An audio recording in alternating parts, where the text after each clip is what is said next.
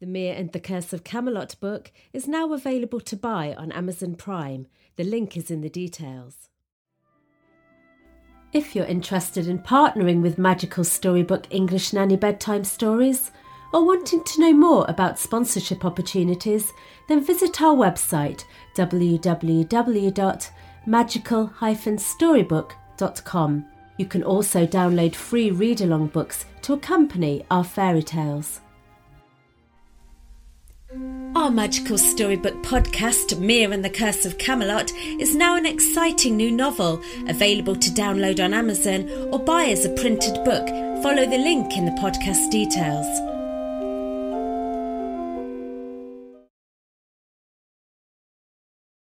Welcome to Magical Storybook, a collection of children's stories from around the world.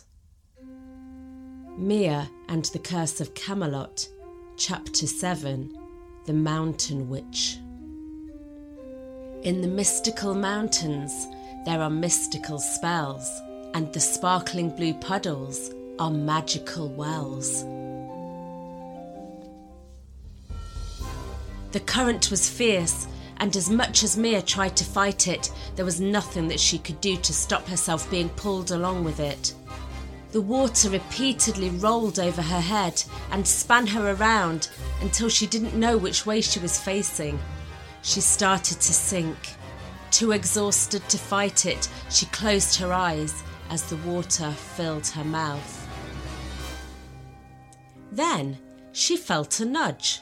Something moved beneath her and started to lift her upwards. Within moments, her head was above the water again, and she felt herself being pulled towards the shore. She was deposited on the bank beneath the mountain. She vomited up the slimy, stinky water that she had swallowed and looked up. There, lying next to her and looking just as near to death, was Maurian. "Thank you," she said once she had caught her breath. "Don't thank me," he gasped, nodding towards the river. "Thank our friend." Mia turned to see a water dragon rolling and surfing in the swell.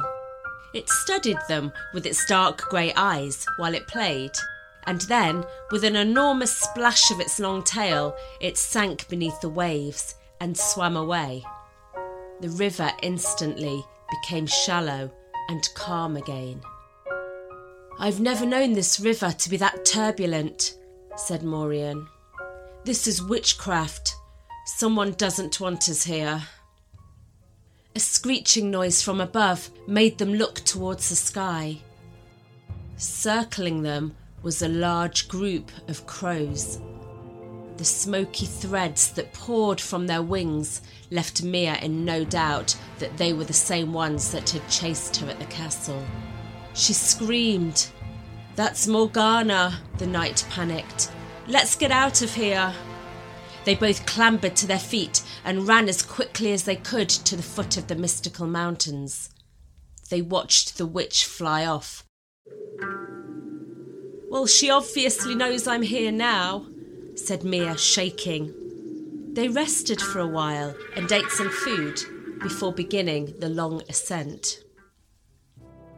The first part of the track was fairly flat and easy, with just a few small rocks to avoid, but then it became steeper and narrower, and the surface became a blanket of loose stones that sent them sliding dangerously near to the edge of the sheer drop with every step. At one point, Mia lost her grip entirely, and it was only holding onto the branch of a tree that was sticking out from the rock that saved her from plummeting over the edge. Maurian was more used to the climb, and Mia was amazed to see him skipping up the path like a gazelle. The track eventually came to an end, leaving them two options: back down the way they came, or up a steep cliff. "What now?" asked Mia, clutching a cluster of wallflowers for dear life and trying not to look down. A feeling of dread came over her when she saw Maurian scanning the rock face. "We climb, of course," he said, confirming her fears. "But wait here until I say so." He found his first foothold and began the ascent. It felt like a lifetime before she heard him call down from the top. "Here, pull this tightly under your arms and start climbing," she heard him yell, a second before a heavy rope with a looped end came tumbling down towards her. Mia stepped into the hoop, pulled it up around her chest, and took a moment to compose herself. "Ready?" she eventually shouted up apprehensively. She felt the rope being pulled at the other end, and she began to climb. "Don't look down, don't look down," she kept saying to herself. If she had, she would have seen the deep gorge that disappeared into the ground directly below her, and she might have frozen with fear. When she got to the top of the cliff, she laughed with nervous relief. Morian patted her on the back. "Good job," he said, folding the rope back up. "I'll make a warrior of you yet." Mia felt a lot less nervous after that and began to climb with the same confidence as Morian. Halfway up, she noticed that the rocks were becoming blue. They were sparkling with what looked like hundreds of tiny sapphires. It was the most beautiful sight that she'd ever seen. The higher they went, the more intense the colour was. She could hear a rumbling sound in the distance. As they went on, the rumbling got louder and louder, and Mia took a sharp intake of breath when they turned a corner and she saw that the rumbling was coming from a series of spectacular waterfalls and fountains, each bursting into an impressive display of watery fireworks. "Here," said Morian, wagging his finger breathlessly towards a nook in the rock. "We have to go through here." Mia looked inside and saw that there was a hole at the back of it.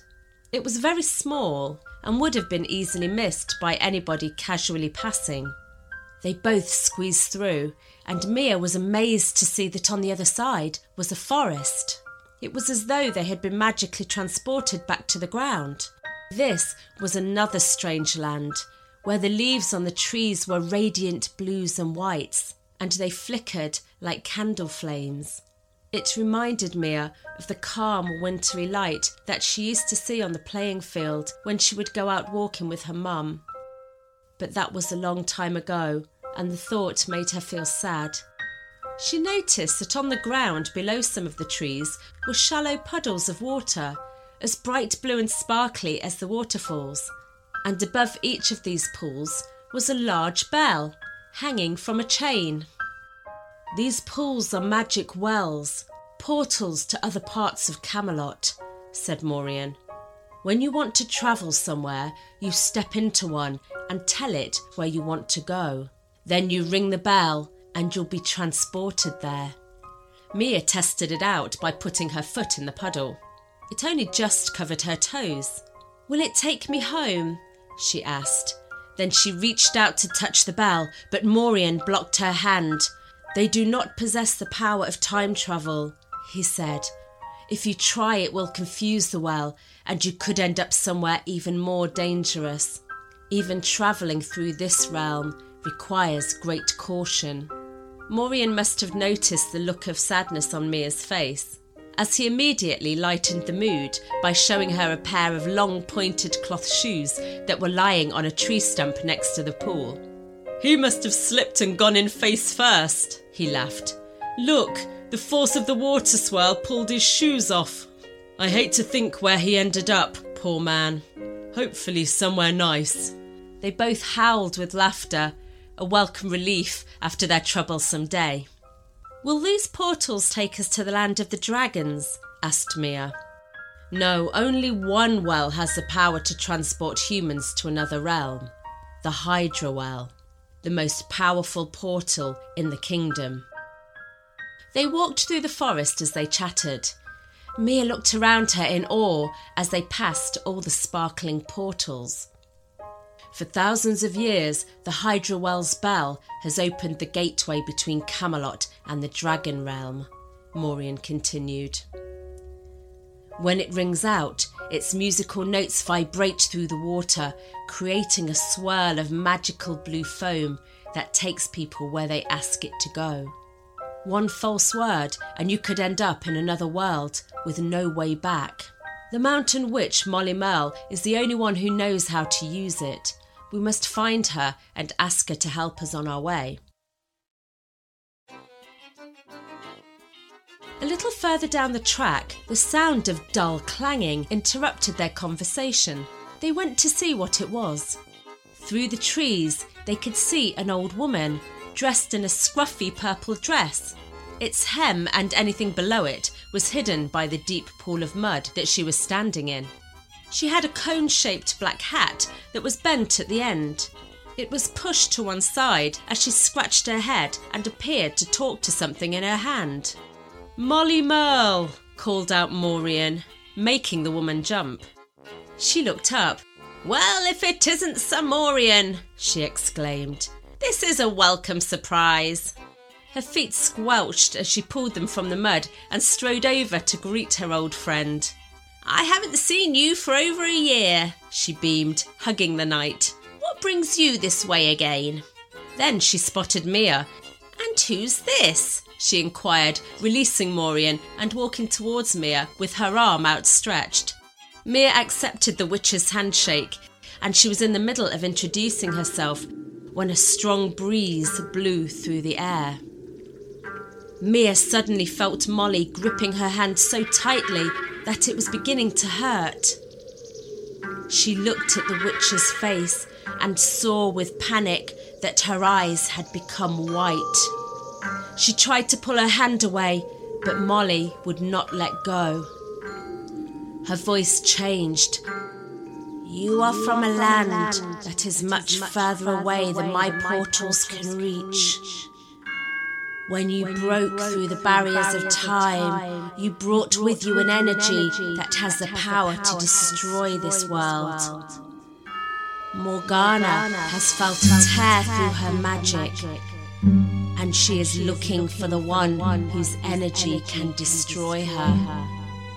Molly suddenly let go of Mia and pulled back her hand, and the air became still once more. The witch looked visibly shaken. "You must proceed with caution," Mia heard her whisper to Maureen. "Morgana is nearby. We need your help to get to the Dragon Realm so that we can get hold of some armour and the blaze sword." Molly took Maureen's hand. "Visiting the Dragon Realm is one thing, but you're going to risk your lives further by visiting Tarrasque," she cautioned. "Mia has the power to break the spell over Camelot," he explained. "What other choice do we have?" Then his attention turned to the muddy, waterless puddle at her feet. "Where is the Hydra Well?" he asked. Molly suddenly remembered the object in her hand and showed them the cracked piece of metal, which was once the magical Hydra Bell. "The bell is broken," she sighed with frustration. "I can't fix it." Mia asked whether she could look at the bell and then took it from Molly. As she examined it, she could hear Molly complaining. "For thousands of years, the Merle family have guarded the mystical mountain wells. And today, for the first time, and under my watch, we have failed." "What happened?" asked Mia. Molly began to recount the events of earlier that day. "It was around sunrise. I'd just got back from my rounds, topping up the mountain wells with water, and I saw a shadowy figure standing by the Hydra Well." "Who was it?" asked Maureen. "I don't know," said Molly. "But it was an evil-looking thing, and I didn't like it one bit." Mia looked around, feeling jittery. "I saw it fly over me as I was returning. It looked like a flock of birds. At first I thought that it was the Merle family blackbirds coming to visit me, but when I got here, I saw that it was turning into something more sinister, and I'm ashamed to say that I stood there in fright, leaving the Hydra Well unprotected."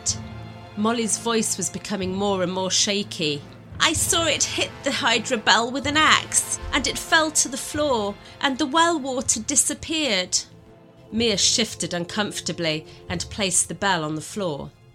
I suppose that if there's no bell to summon the magical water, the Hydra Well no longer works, she said, unsure of whether she wanted to be right or wrong.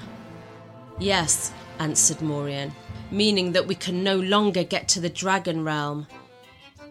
Mia looked at the two disheartened faces next to her, and then she remembered something else that she had in her bag. It was another useful thing that she'd learnt how to use at Scouts. She opened it up and took out a large magnifying glass. Maureen and Molly were fascinated by the unusual object and both shuffled closer to see. She picked up the broken bell and placed it in the middle of the muddy Hydra Well, with its cracked side facing upwards. She waited for a ray of sunshine to break through the clouds, and as soon as it did, she used the lens of the magnifying glass to reflect the sunbeam onto the bell's cracked surface.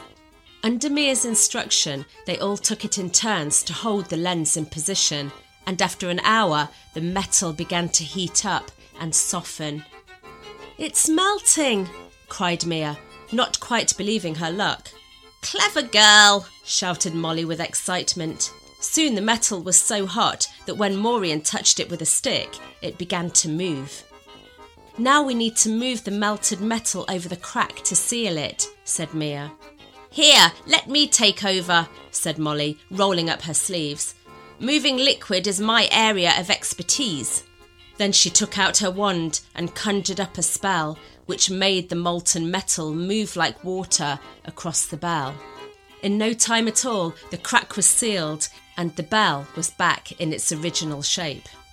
They collected some magical blue water from a nearby well to cool down the metal and to top up its magic.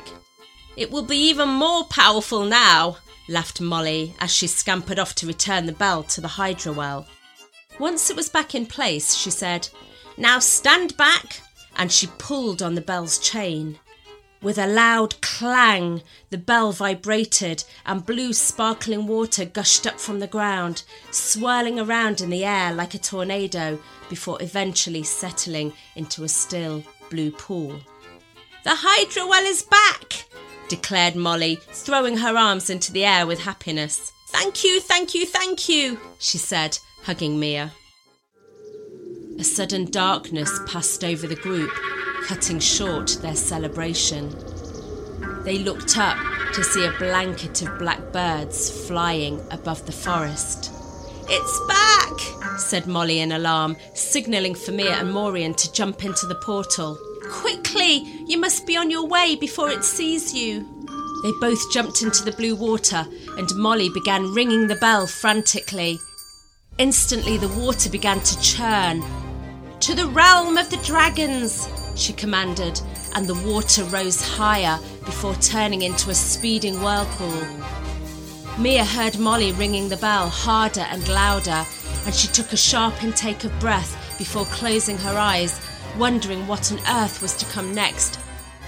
She felt herself being pulled under the water. "I can't believe this is happening to me again," she thought. But unlike her experience in the river at the bottom of the mystical mountains, Mia wasn't being thrashed about. Instead, she felt a calmness, as though she was bobbing around under the sea. She slowly opened her eyes and was shocked and bewildered to find that they were being pulled through a weird underground galaxy, an invisible sea that was filled with glimmering stars and bright, vibrant mountain peaks. The sound of Molly's bell was still ringing in her ears, but it was becoming distorted and sounding more like a choir of fairies or angels singing now. She pulled on Maureen's arm to alert him to a giant octopus that was swimming past them. A moment later, they both felt a nudge from above. They looked up and saw the dark grey eyes of a water dragon staring at them. It was the one that had saved them from the river. It stopped and played with them for a while, somersaulting and looping in the air around them.